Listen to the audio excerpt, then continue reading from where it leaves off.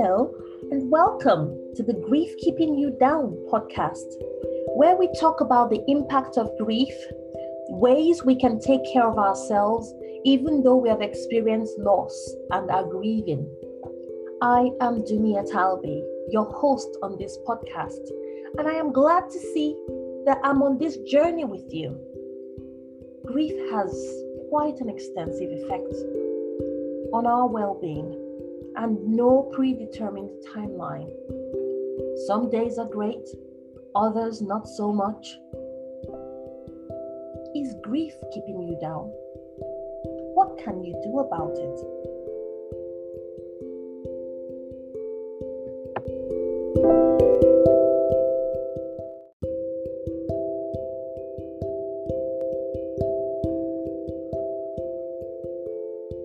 In today's episode, we would be talking about chest pain in grief.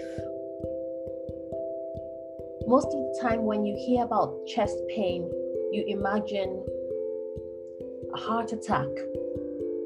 And sometimes it can feel like that. When someone is grieving, the heartache can mimic a heart attack. I'll tell you about a gentleman who I met in the emergency room. This man had been brought in by an ambulance and he had chest pain. So obviously, with everything that had been put into consideration, he was quite a middle-aged man. We did all the tests, put all the necessary things in place, and soon found out that he wasn't having a heart attack. Now, in the emergency room, things move very fast. In the emergency room, you get the information you need and move on. If a patient needs to stay, yes, you keep them by referring them to either the medical team or the surgical team, but whichever specialty will be able to create for them an inpatient bed. If, however, they do not need any further immediate care, they are discharged back to the family doctor. However, in my heart, I always wanted to be the family doctor. So anytime I saw patients, I didn't just only take information for treating the acute scenario, but I was more curious about what was going on in their lives and how whatever was happening now to them clinically would affect their ability to cope when they got back home. So while I was taking his blood sample, we got talking. And unfortunately, he was in quite a bit of distress, talking about home. And that was because he had just lost his wife. No one knew that was what was going on. No one knew he had gone through that. We were looking at the electrocardiogram printouts and looking at the blood test results.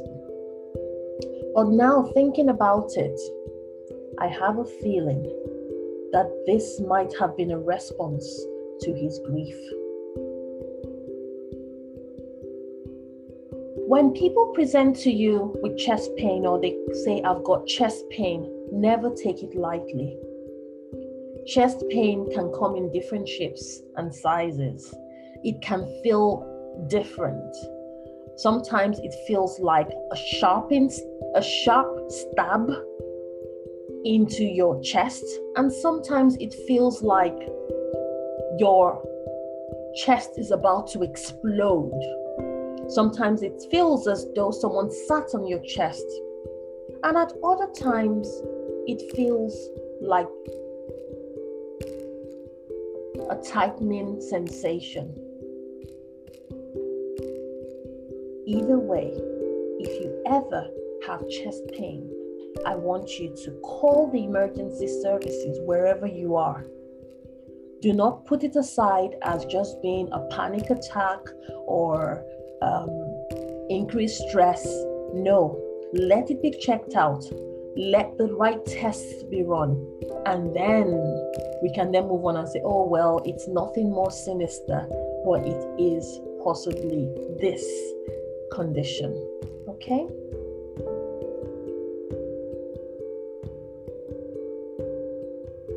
Having chest pain is a very common symptom in people who have suffered loss. Sometimes it can be accompanied by difficulty breathing or feeling short of breath. And it can make one feel exhausted or panicky, or sometimes feeling like they're about to pass out. That is usually in a state of exhaustion or shock, where they feel overwhelmed at the time. It doesn't just come once and go away. Sometimes it comes repeatedly, and some people have multiple episodes in a day. Sometimes it's accompanied by palpitations, and then you do not know what's happening. If that's the case, please seek medical help. There are some times that your body responds to the emotional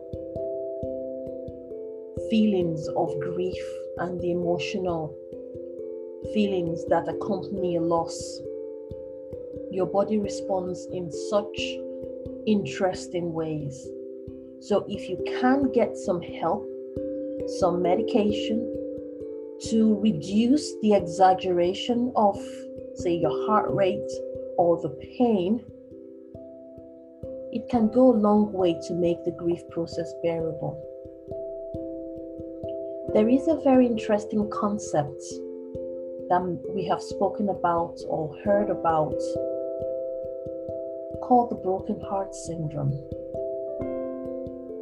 And the broken heart syndrome has been found to be a close mimic of a heart attack. It usually comes as chest pain and shortness of breath. And usually people think they're having a heart attack. If you have such symptoms, please dial your emergency services. There are some times when they have said it's possible that some things put you at an increased risk or could potentially cause this broken heart syndrome. One very common one is increased stress, which could be as a result of the death of a loved one, as a result of being in an argument, as a result of a loss of, say, a job, or a loss of a partner in divorce, or any forms of intense abuse. In such scenarios, people have found out that it affects women more than it affects men. And it's usually common in people that are older than 50 years of age. While they do the tests and find that the heart rates might be raised, the abnormal rhythm of a heart attack are not seen,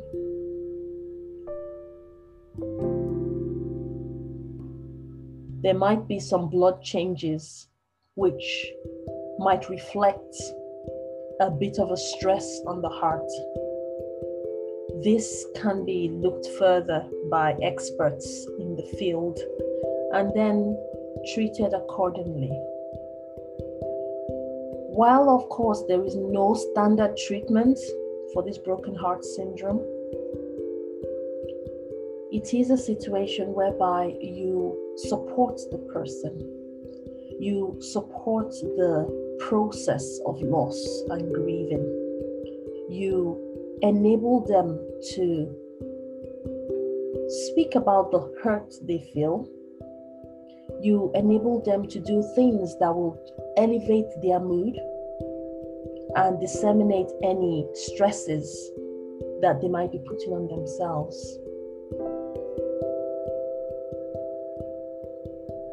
If at all you have had any situation whereby you're having chest pain, or you know someone who is having chest pain, make sure they seek medical help and manage their well-being as well. I will put a little summary of self-care activities and options that you can start to practice on a daily basis as you grieve. They usually don't take long. You might do one for 5 minutes, or one might just be a quick action. The aim is to make you feel comfortable in caring for yourself, even at this difficult time. I hope you have been able to pick up on some useful information from today's episode. If you would like to hear more information, let me know in the comment box. If you'd like to get some resources, strategies on how to enhance your well-being, click on the link below and subscribe. Until next time, this is Duni from Draw Academy. Thanks for joining us this week. Do let me know what your biggest takeaway was, and I look forward to serving you at the highest level. Do take care. Bye.